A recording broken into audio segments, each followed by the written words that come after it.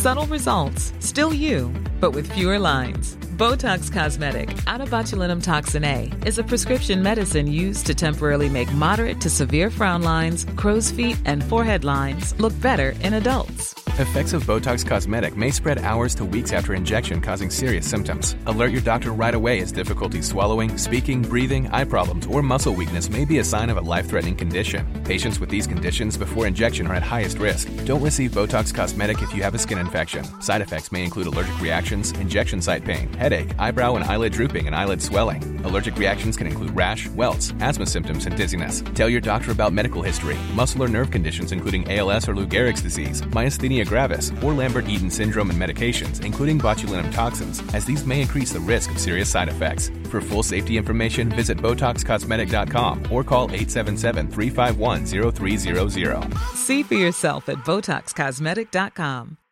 Every fan knows the right player in the right position can be a game changer. Put LifeLock between your identity and identity thieves to monitor and alert you to threats you could miss. Plus, with a U.S.-based restoration specialist on your team, you won't have to face drained accounts, fraudulent loans, or other losses from identity theft alone. All backed by the LifeLock $1 Million Protection Package. Change the game on identity theft. Save up to 25% your first year at LifeLock.com/aware.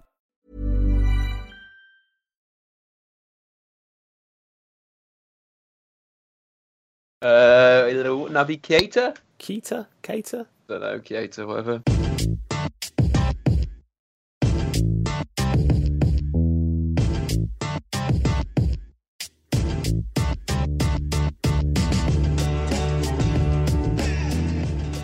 It is Monday, which means it's time for the Front Free Podcast. Me, Adam Boltwood, the one and only Lawrence McKenna, on the streets of London.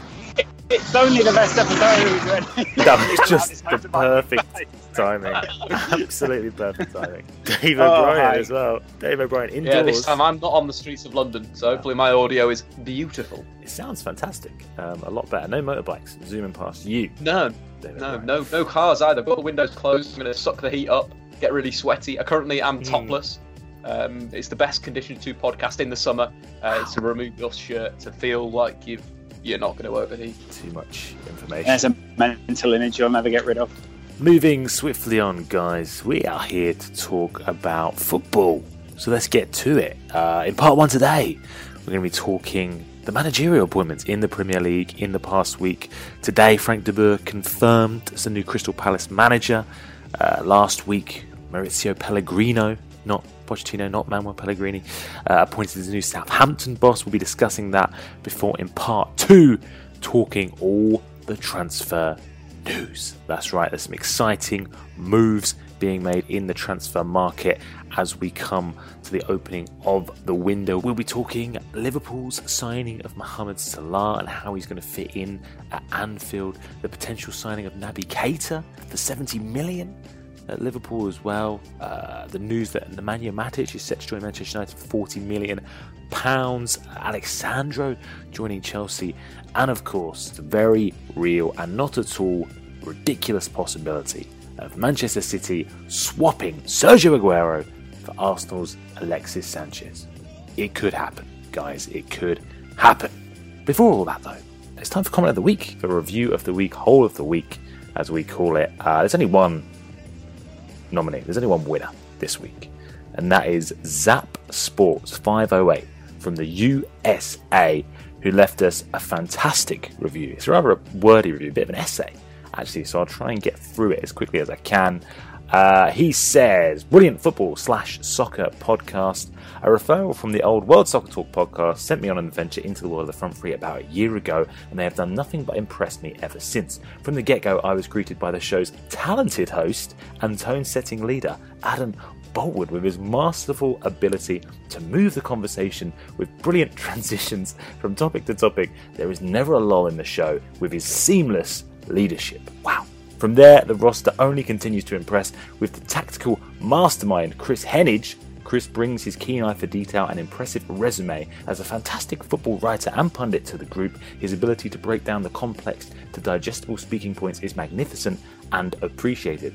Deep breath. Statman Dave O'Brien, as well, brings a wealth of statistical knowledge that helps paint the game by numbers for even the newest of newcomers to the beautiful game. His wild card-like approach invites debate, but he's never one to enter the conversation without a novel of advanced analytics to wow the listeners.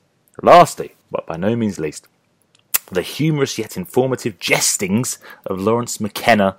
Lawrence is the personality that helps bring the show to life. His ability to speak on the game with a high level of intelligence while making connections to social and political events creates a dialogue that the cast is able to discuss while providing a ton of laughs along the way.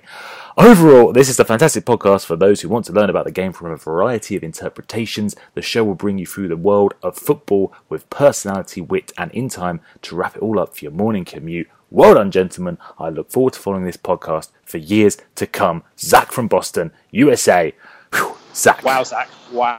It was a beautiful tome that you've written us there, and well worthy of whole of the week. So, Zach, do get in touch on Twitter. If they sell Ferrero Rocher in the United States and I can get some online, I'll get some to your door. Well deserved. What's the US equivalent of Ferrero Rocher?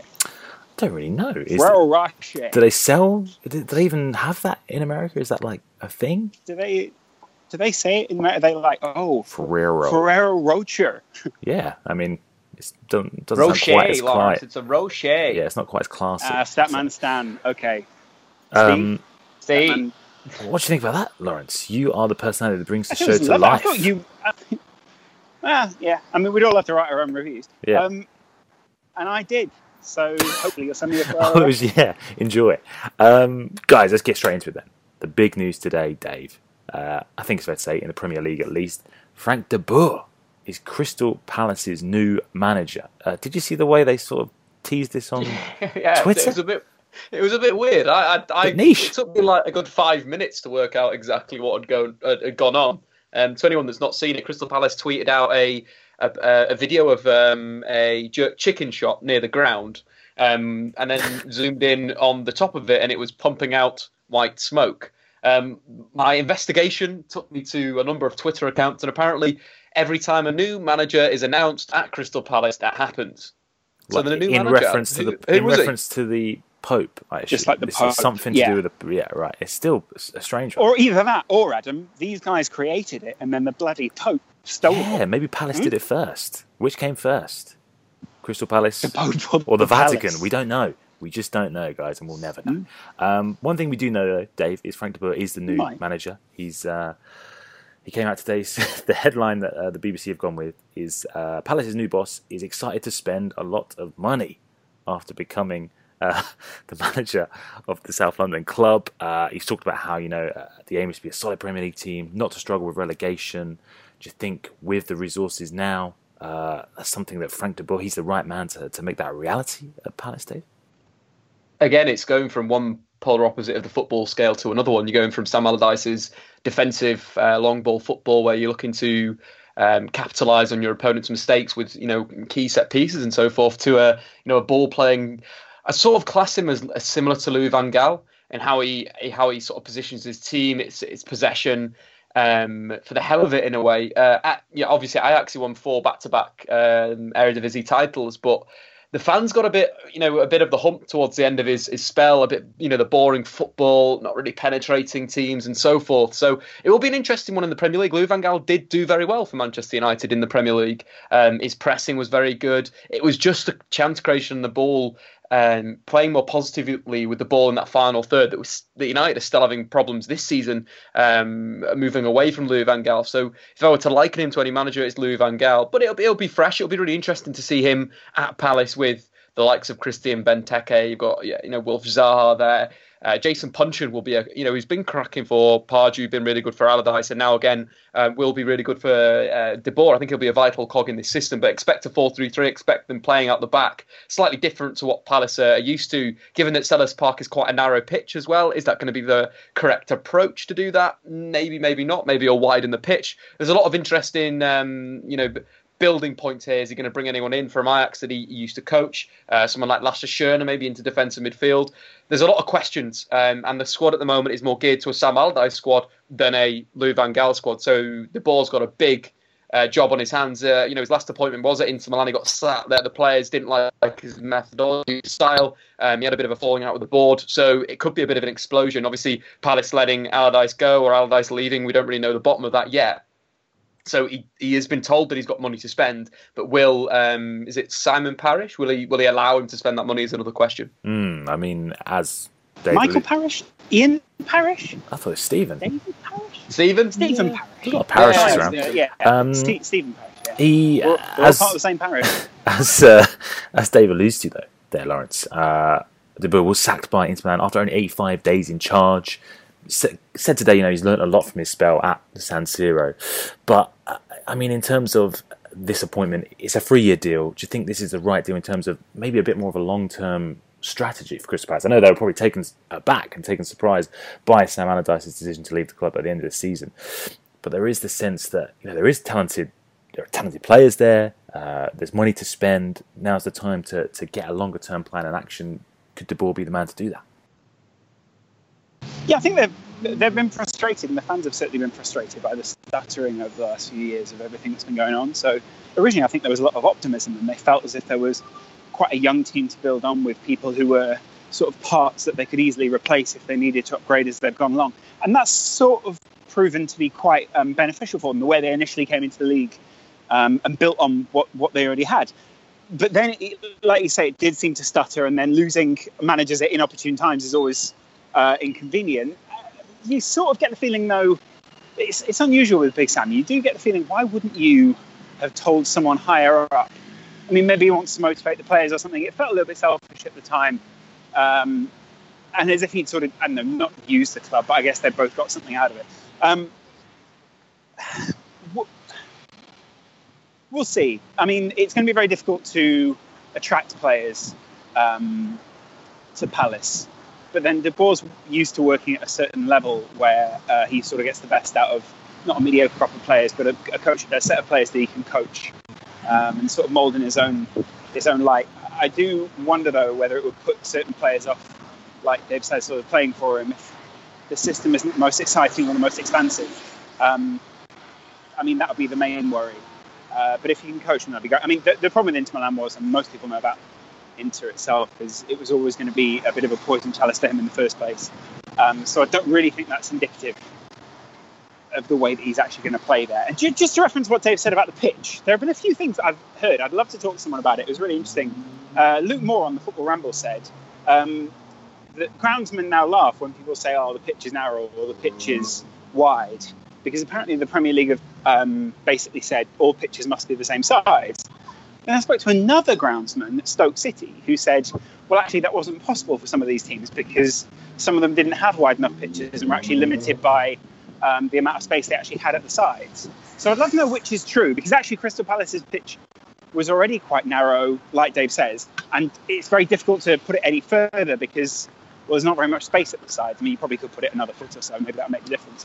But I'd be interested to know whether it's actually possible and how many groundsmen actually took notice. I think it's an interesting one. I think the problem is, like you're saying, it's the actual size of the ground. Like Old Trafford, the pitch is huge. But if you go into like Chelsea or you go to like Sellers Park, the pitches are just, the ground is generally smaller, so you don't have that extra space. I don't quite believe that. And I'd stick to Football Manager, where you can decide the length of your pitch and the width of your pitch. Football Manager knows it all. So let's back those guys. Not down that for a second. Interesting that apparently De Boer was given assurances that he won't be sacked hastily. No matter what, no matter what, he's going to be given time. Yeah, no matter what, he's apparently going to be given time. In the comedy where they said, we didn't put them under the patio, and they sort of go, great, now you've signed it. Listen, we're not going to sack you hastily. Why are you bringing that up? Well, we're just saying we're not going to sack you in a hurry. Well, yeah, but why would you bring that up if you weren't going to do it? Well, I'm just sort of saying, I hope you stick around for a long time. Yeah, me too. That's why I've signed a long-term contract. Great. Well, we're both on the same page then. Come on. It all makes sense. Let's talk the other managerial appointment this week, Dave. Maurizio Pellegrino, which obviously raised a few eyebrows. Some people thinking that Manuel Pellegrini had been misspelt. Some people thinking Maurizio Pochettino had returned to his old club. Despite the similarity, though, it's a completely different person.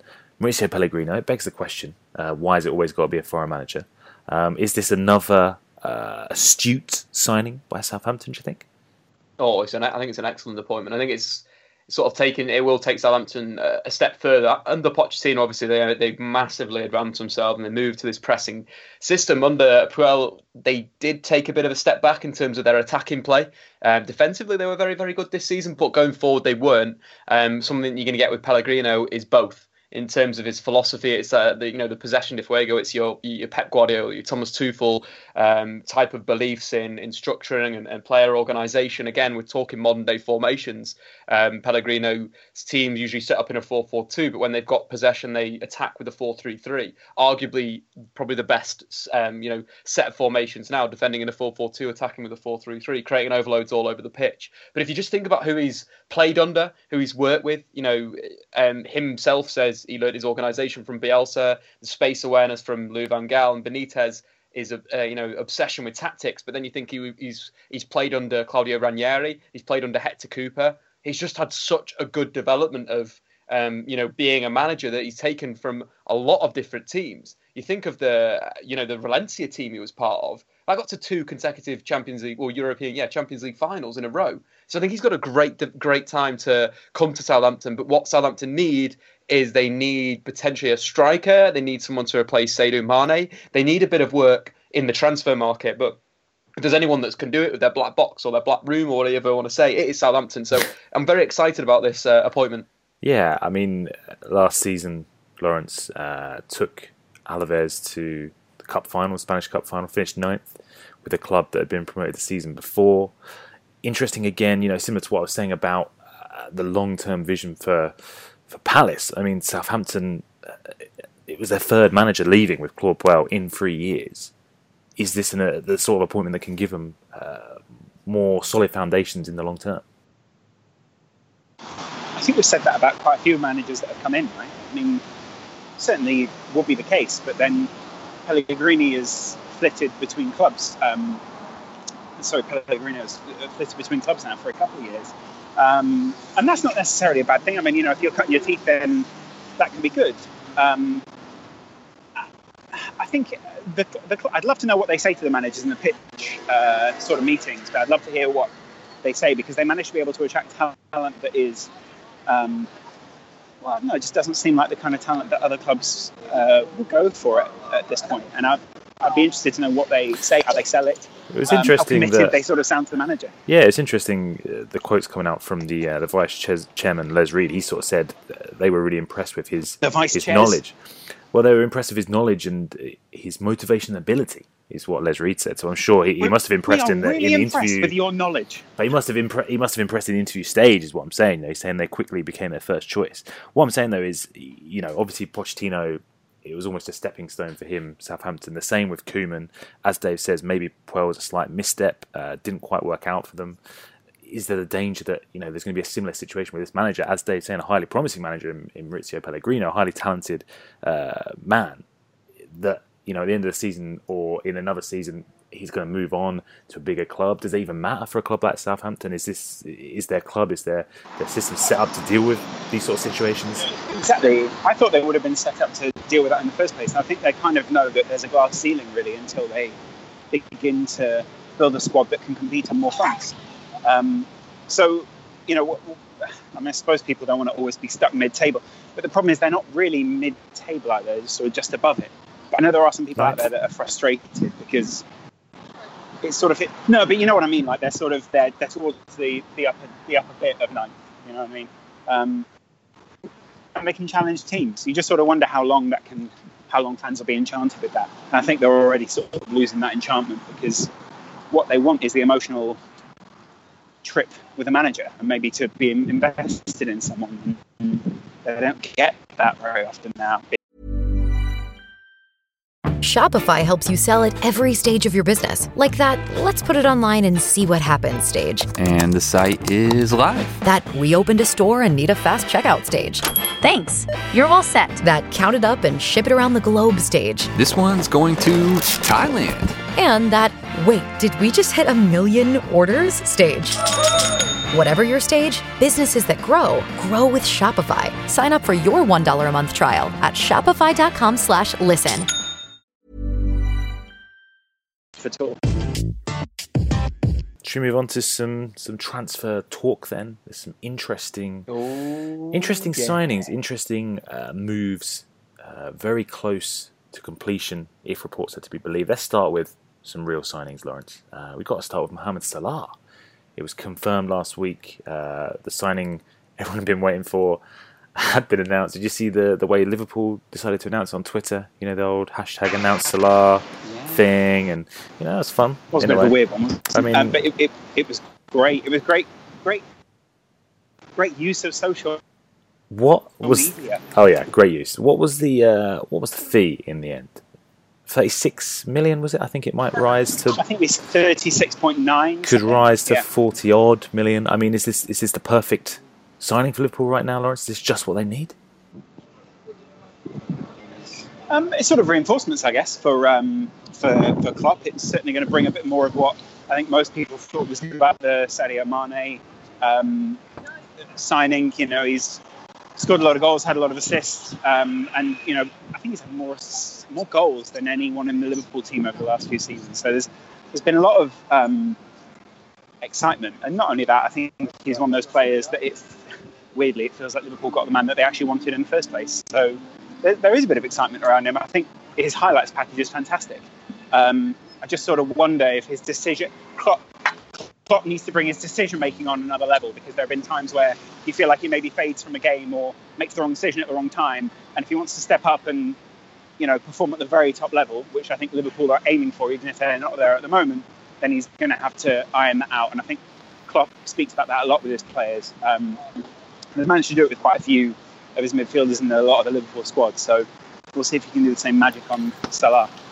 Obviously, Dave, pace for days, as the kids would say. But where do you think he's actually going to play for Liverpool? How's he going to fit into Jurgen Klopp's system?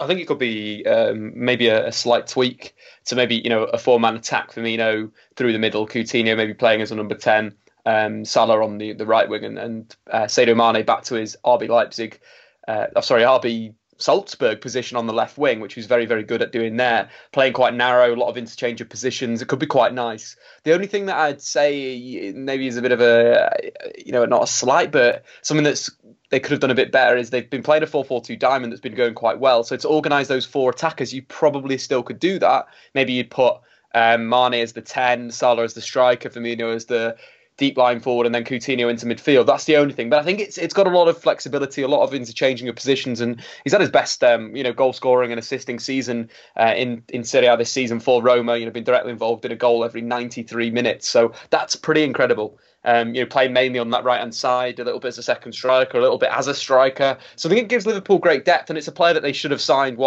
3 seasons ago, before Chelsea bought him. Obviously Chelsea coming in and paying the right amount for him, Liverpool being a bit stingy with their cash, apparently.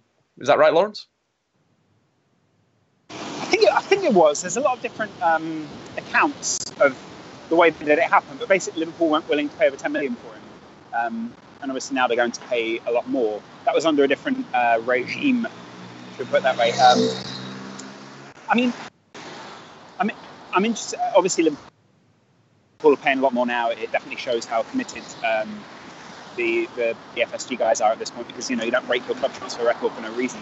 At the same time, I'm also interested in what people think about the 4-4-2 diamond, because for me, it sort of felt a bit more. It was a hark back to what Klopp was playing at Dortmund, but it really just lacked a couple of the pieces. And you feel now like he's putting a few more of those pieces in, which make it a bit more almost like a 4-5-1, with the shape of a diamond in midfield. And then the problem is a lot of the players within the formation, they're not completely free, but they have the license to roam. So it sort of makes it a much more fluid formation.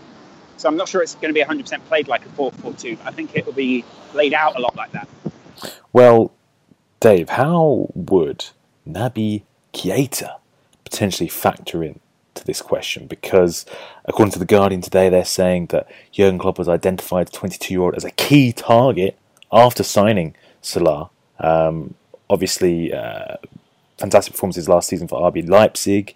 The German club reportedly indicating they are willing to allow him to leave, although not for less than £70 million. Firstly, is he worth this sort of money? How would he potentially fit in at Liverpool? probably worth 80 million. Let's all be honest with ourselves. Naby Keita is one of the best young central midfielders in world football. Wow. Yeah, you just got to wait. You got to watch him. You got to watch him. He's unbelievable on the ball. His work rate is incredible. He tackles like Kante. He's got great feet. That's one of his best skills. I think he's completed more take-ons or more dribbles last season, or this season, should we say, than any other central midfielder in Europe's top 5 leagues. Honestly, he's one of my favourite players in world football at the moment. He's that good. He can play centrally, he can play out wide, he can play as a number 10, he can play deep in midfield. He pretty much can do it all. He's a real complete player. When me and Howson went over to watch Leipzig, Emil Forsberg was suspended following that red card that he got against Bayern just before the winter break. I was a bit disappointed because I really want to see Forsberg live because he's such a wonderful technical attacking midfielder that plays wide and drifts in. Naby Keita just did that. Like, he played wide, he started wide, and he came inside and he was playmaking. Created so many opportunities for Timo Werner. I think he slided him through maybe twice, 3 times, always constantly looking for that killer pass. That's kind of the player of Naby Keita. He's always on the move. He's always looking for the through ball opportunity or the dribble past the opponent, then to create something for his teammates. So, he's unbelievable. Both feet can strike from range as well. He's honestly, he's easily worth 70 million in this market. But I don't expect Liverpool to get him. I don't expect him to leave Leipzig. Why would you leave Leipzig right now? It's a great bunch of players. There's a good environment there. They're playing a really progressive style of football. They've just got into the Champions League. He's not going to be getting paid a little amount of money over at Leipzig, obviously being funded by Red Bull. So it just seems like a one where Liverpool isn't a step up. It's almost a horizontal step at the moment. Do you agree with that, Lawrence? I mean, that's a flat floor. It's just the reports doing the rounds in the press saying that he's refused to sign a new contract. Yes, he's got 3 years remaining on his current deal still. So, I mean, it doesn't mean that Leipzig have to sell him, of course. But I just think maybe they would consider, when the fee is, 60 million more than they paid for him last season, considering, you don't want to have a player on the books who doesn't want to be there. Yeah, I mean, if he doesn't want to be there, he doesn't want to be there. It would be like Dave says, it would be unusual if he didn't. If he didn't consider, I mean, surely if Liverpool are considering him, there are going to be other teams considering him. Why wouldn't Juve be considering him right now? They've got a midfield which has great shape, but arguably in the next few years will need to be transitioning again. So why not get someone like that? Bayern have got a pretty stacked midfield, so maybe not the best way to go there. But why aren't other Premier League clubs considering him if that's the case? You know what really makes sense? Barcelona. Barcelona need a player to step up and replace Andres Iniesta, right? Verratti is going to cost X amount of money. Why aren't Barca looking at someone like Naby Keita, who has the feet, who has the ability to press? He has pretty much everything. He's a complete player. Why are they not looking at someone like that and being like, okay, right, instead of getting Marco Verratti for X amount of millions, why not we just spend that money on Naby Keita? Again, no disrespect. Maybe they are. Barcelona are a step up. Maybe they are. Maybe they are, and maybe that's the transition that Valverde wants to go with. That he wants to bring a pressing back, and you're not going to get that from maybe some of the older players in the squad. So getting some Naby-shaped energy in midfield would be absolutely perfect. If that is the case, then you definitely say that the reason they've made people aware of that is because they want to start a bidding war. And I think that, Liverpool have certainly not underspent this summer. They've just broken their transfer record. But at the same time, you'd say there are probably other clubs that can outbid them. And if someone is going to move for him, then that's going to be a long deal. Maybe Barcelona. Sort of that midfield shape, isn't it? I sort of agree with you on that one, Dave. But maybe Barcelona could be tempted into it if they realise that there is a deal on the table that is going to take him to Liverpool or wherever for a good few years. Maybe at the same time, people don't really see Liverpool as the type of club that will be able to hold on to someone like Keita if they did get him anyway. So it'd be great for Liverpool's midfield, though, if you've got that platform, a diamond, like we're saying again. You've got Coutinho and Naby Keita as the two central midfielders.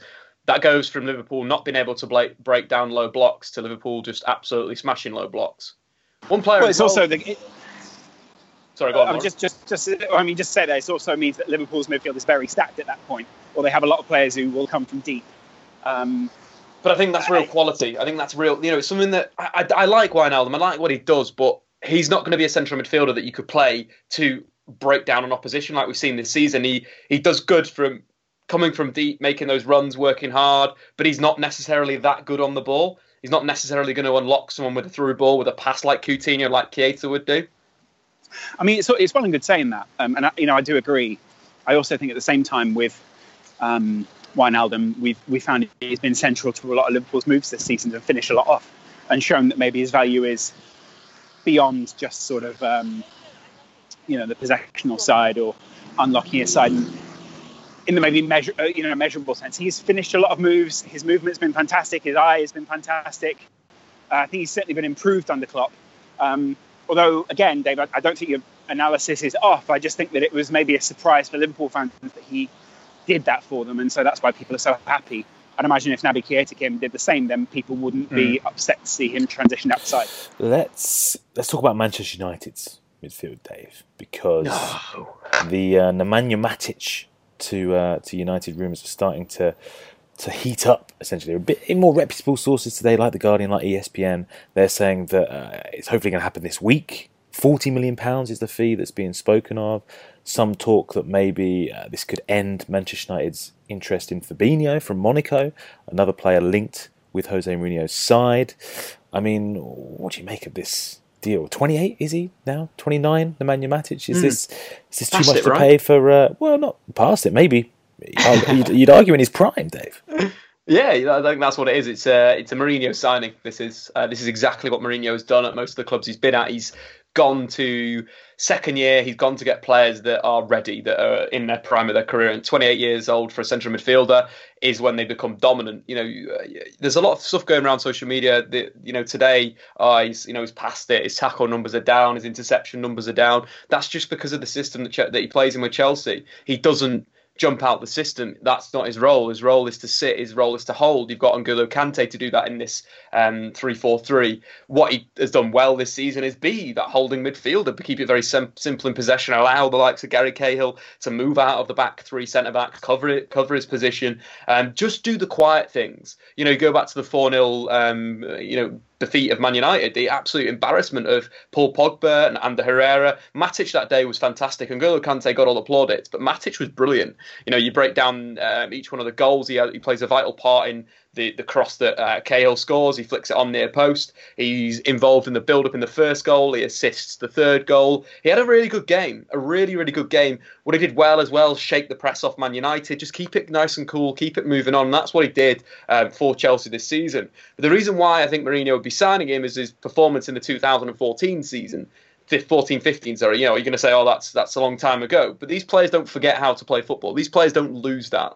That season in the league, he was the top tackler out of 206 tackles. He won 128. He pretty much was the king of 50-50s that year. And I remember 2 games against City where he bullied Yaya Toure. Yaya Toure had just come off the back of scoring 20 goals from central midfield, and he was the best player in the Premier League.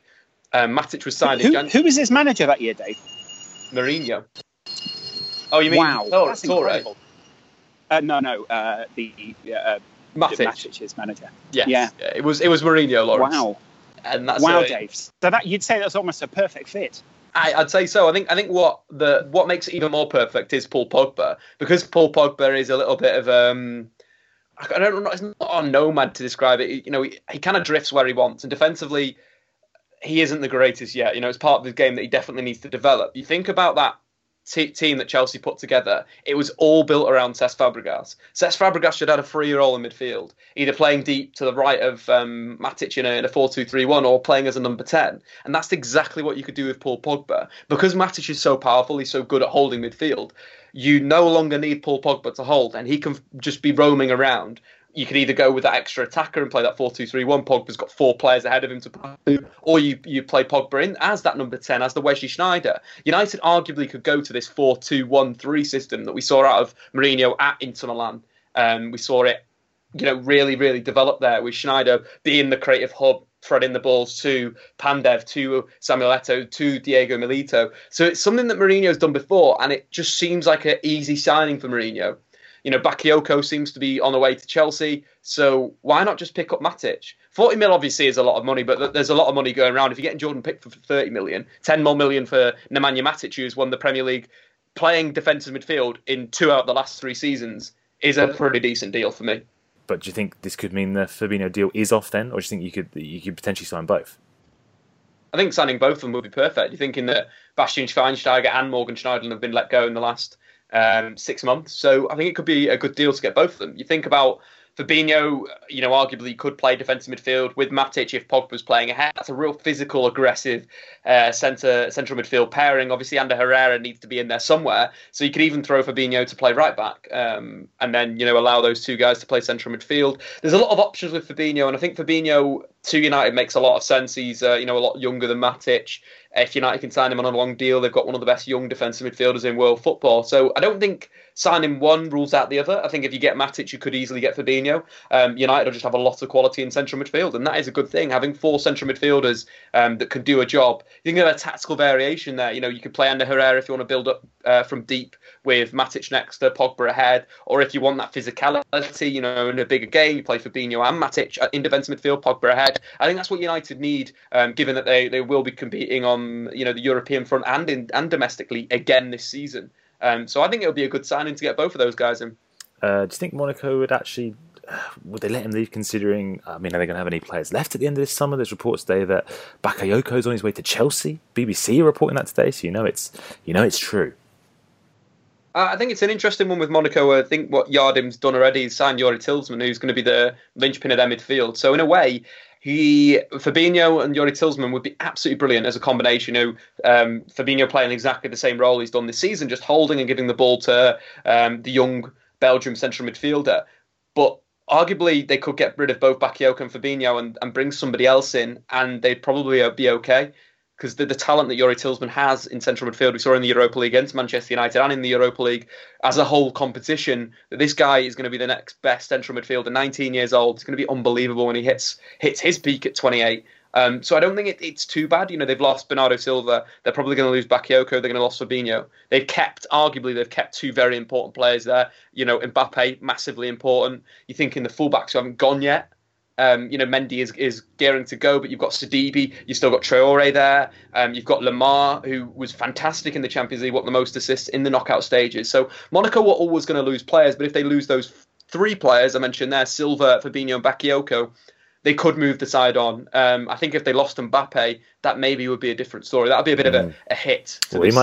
He might be on his way to Arsenal, maybe. We'll talk about that more maybe next week. Talk to me about that. That's a good one, Adam. Yeah. That's a really, really good one. It could happen, mate. All the ITKs on Twitter, mate, they're saying, he loves Wenger, mate. It's happening. You're not doing transfer tender now, mate. You're not just making shit up and then pretending it's into it. Right? Great channel, great show. Let's talk about Chelsea there briefly. I mentioned Bakayoko there, Dave, for 35 million. Alexandro as well, apparently set to be confirmed this week for 61 million. I think that makes him the most expensive player in Chelsea's history. Quite a signing there. Also talk of them going for Van Dijk. Now Liverpool potentially have dropped out of the race after being forced into a grovelling apology for tapping him up, as it were.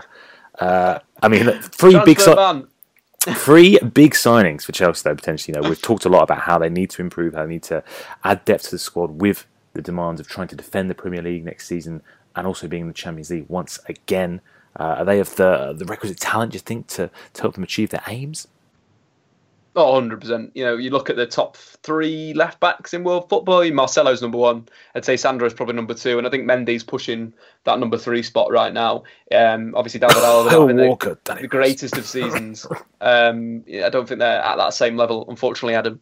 Going forward, especially, is where Sandro is quality, really, really good at going forward, technically fantastic. It's just a strange one to think 61 million for a left fullback. But that's the world we live in. But if Chelsea got him, perfect wing back, absolutely fantastic in the system. What does it mean for Alonso, though? Alonso's had a very, very good season. Most goals from wing back in your top 5 leagues. Delivery from set pieces is very good. You can hit a free kick. Tactically, he's been very, very good. It's kind of a weird one. I think Alonso kind of deserves another season. Maybe getting an understudy to Alonso would be the right way to go. But, Conte knows what he needs. Bakayoko would be a bit, is a different player to Matic. Matic was holding a lot more. Bakayoko this season has played a more aggressive box-to-box pressing role. But he technically is fantastic. So he easily could just fit in. And instead of pushing on, hold his position, very underrated on the ball, but is good under the ball and played for the France youth setup being a holding midfielder. So would be fantastic for Chelsea. I think they're 2 very good signings. But arguably, they probably want to be spending the record fee on a striker. If Costa's going, that's kind of their main priority. I do agree, you've got to strengthen central midfield. If Matic is going, getting another left wing back in there, they need four wing backs in a way. They need two on the right, two on the left if they want to compete for Champions League and the Premier League. Blimey. But it seems like they need to get that guy in up front. That's the priority for them right now, in my opinion. If Costa is going as he's reportedly fallen out with Conte. Is it going to be Romelu Lukaku though, Lawrence? I think he tweeted today, as footballers tend to do, the bullshit surrounding a potential move. Well, I mean, he did play on a pitch that was Chelsea branded, Adam. Or something It's like happening. that. It's happening. Well, I mean, you don't play on something. You don't touch anything that's got a team's logo on unless you're part of the team, right?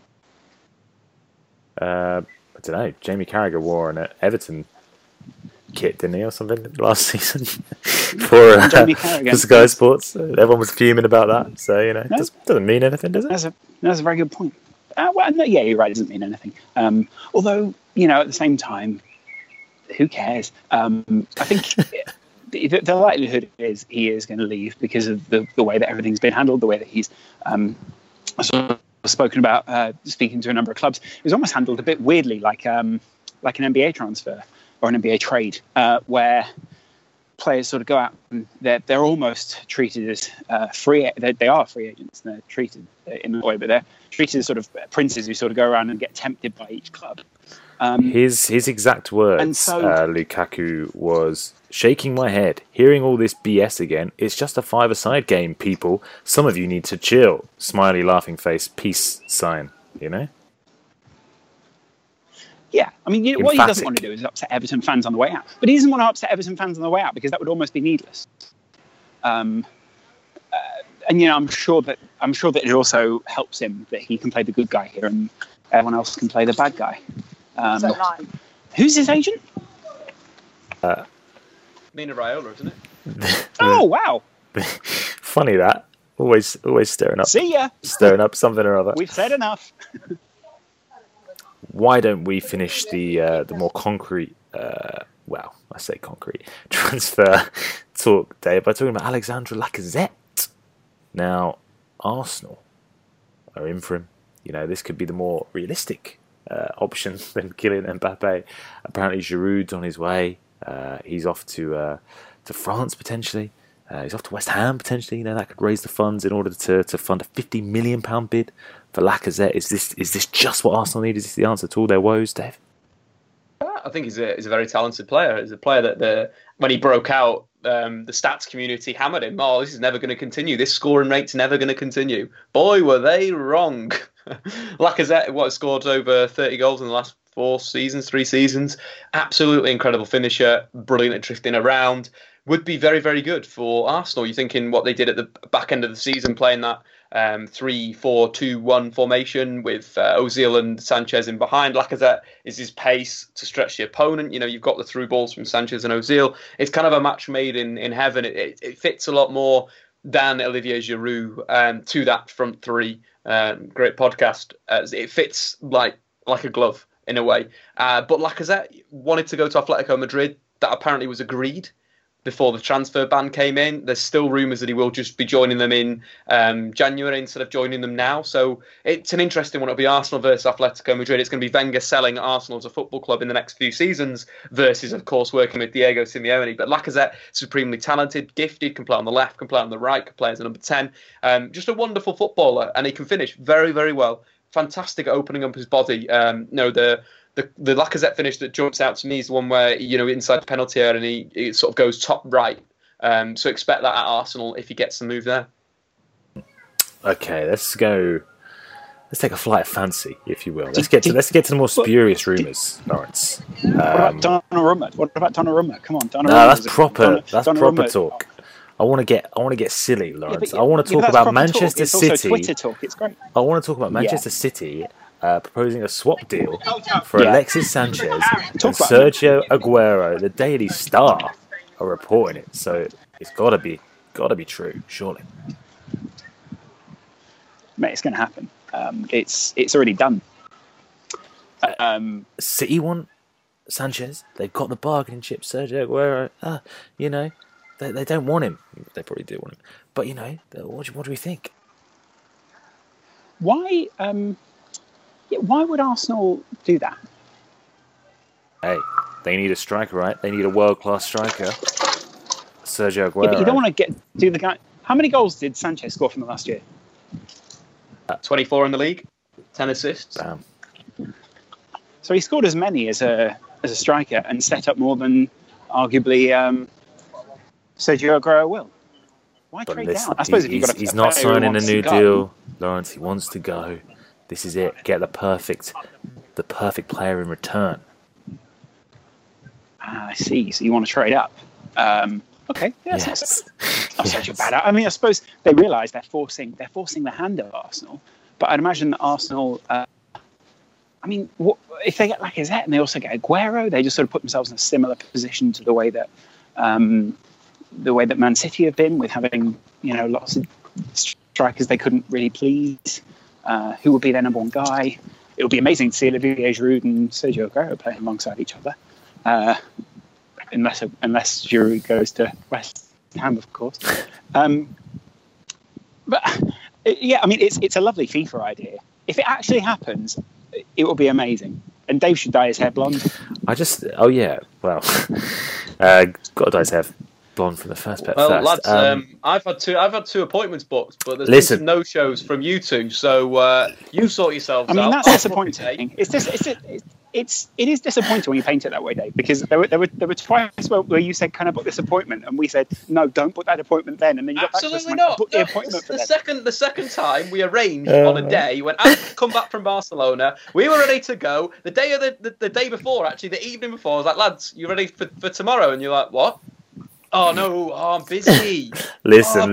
I've got to wash my hair. Listen, It's easy to throw around the blame. I think we need to move forward now and say, okay. It's easy to try and wheedle your way out of it. We need to get I'm this. not wiggling at all. I'm waiting for you guys to send me your calendar so I can book it. Oh yeah, I'll get my secretary in touch with you, Dave. Thanks, man. We can go from there. My intern.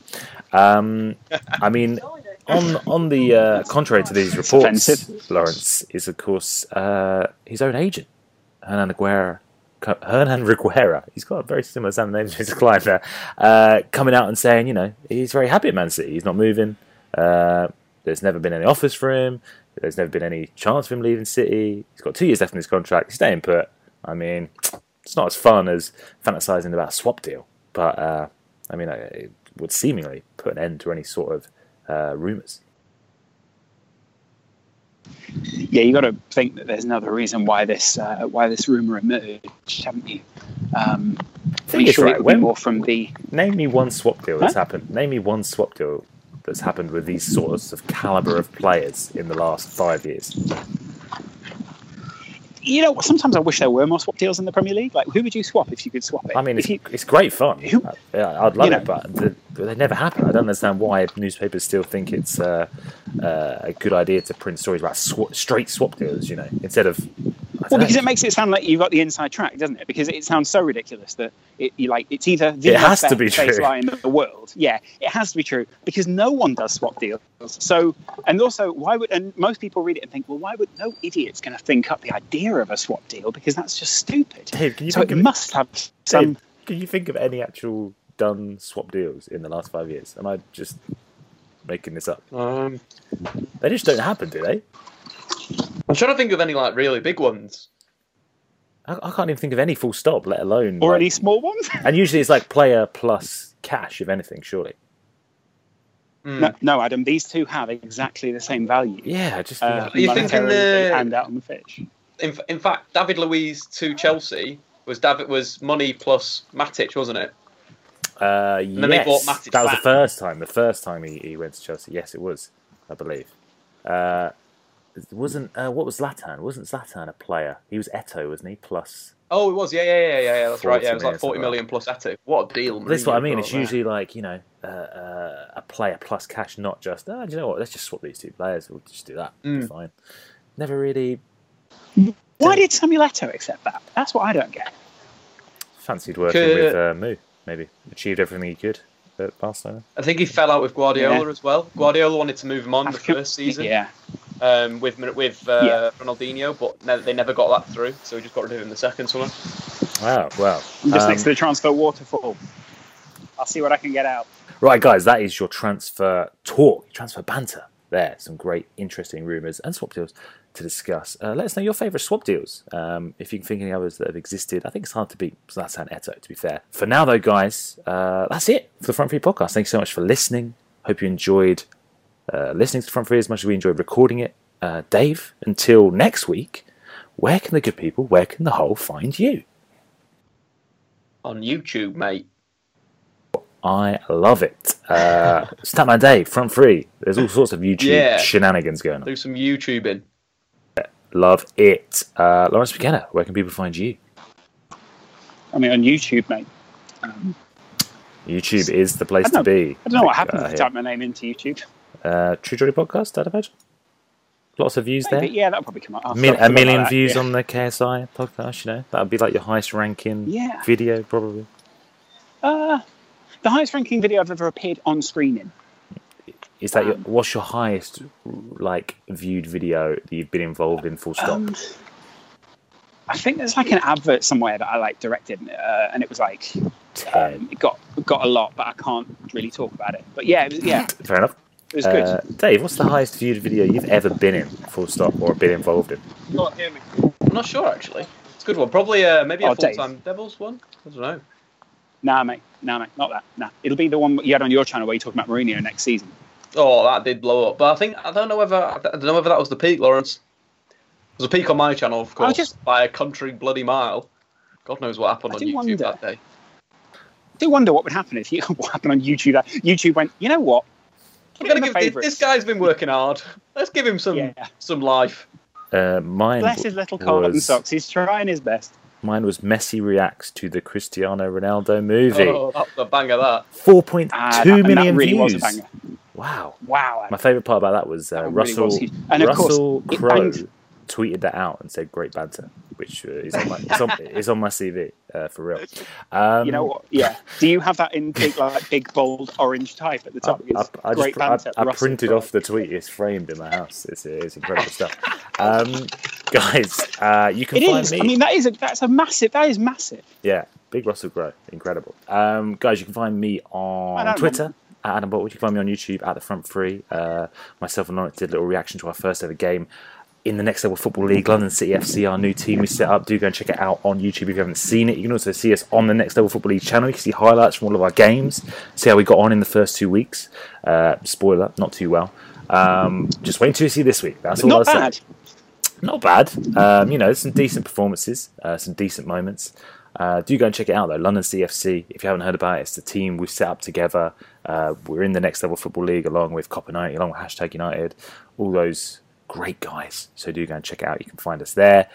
For now, though, as I said before, thank you so much for listening, guys. Really appreciate it. Do you leave your reviews on iTunes, preferably 5 stars. Let us know what you think of the podcast.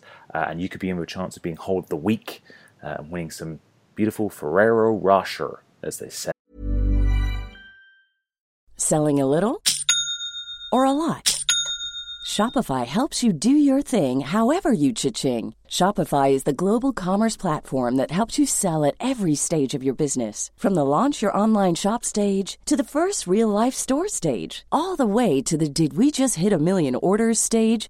Shopify is there to help you grow. Shopify helps you turn browsers into buyers with the internet's best converting checkout. 36% better on average compared to other leading commerce platforms. Because businesses that grow, grow with Shopify. Get a $1 per month trial period at shopify.com/work. Shopify.com/work. Join us today during the Jeep Celebration event. Right now, get 20% below MSRP for an average of $15,178 under MSRP on the purchase of a 2023 Jeep Grand Cherokee Overland 4xE or Summit 4xE. Not compatible with lease offers or with any other consumer incentive offers. $15,178 average based on 20% below average MSRP from all 2023 Grand Cherokee Overland 4xE and Summit 4xE models in dealer stock. Residency restrictions apply. Take retail delivery from dealer stock by 4/1. Jeep is a registered trademark. In the United States. Until next Monday, enjoy yourselves. We'll see you then.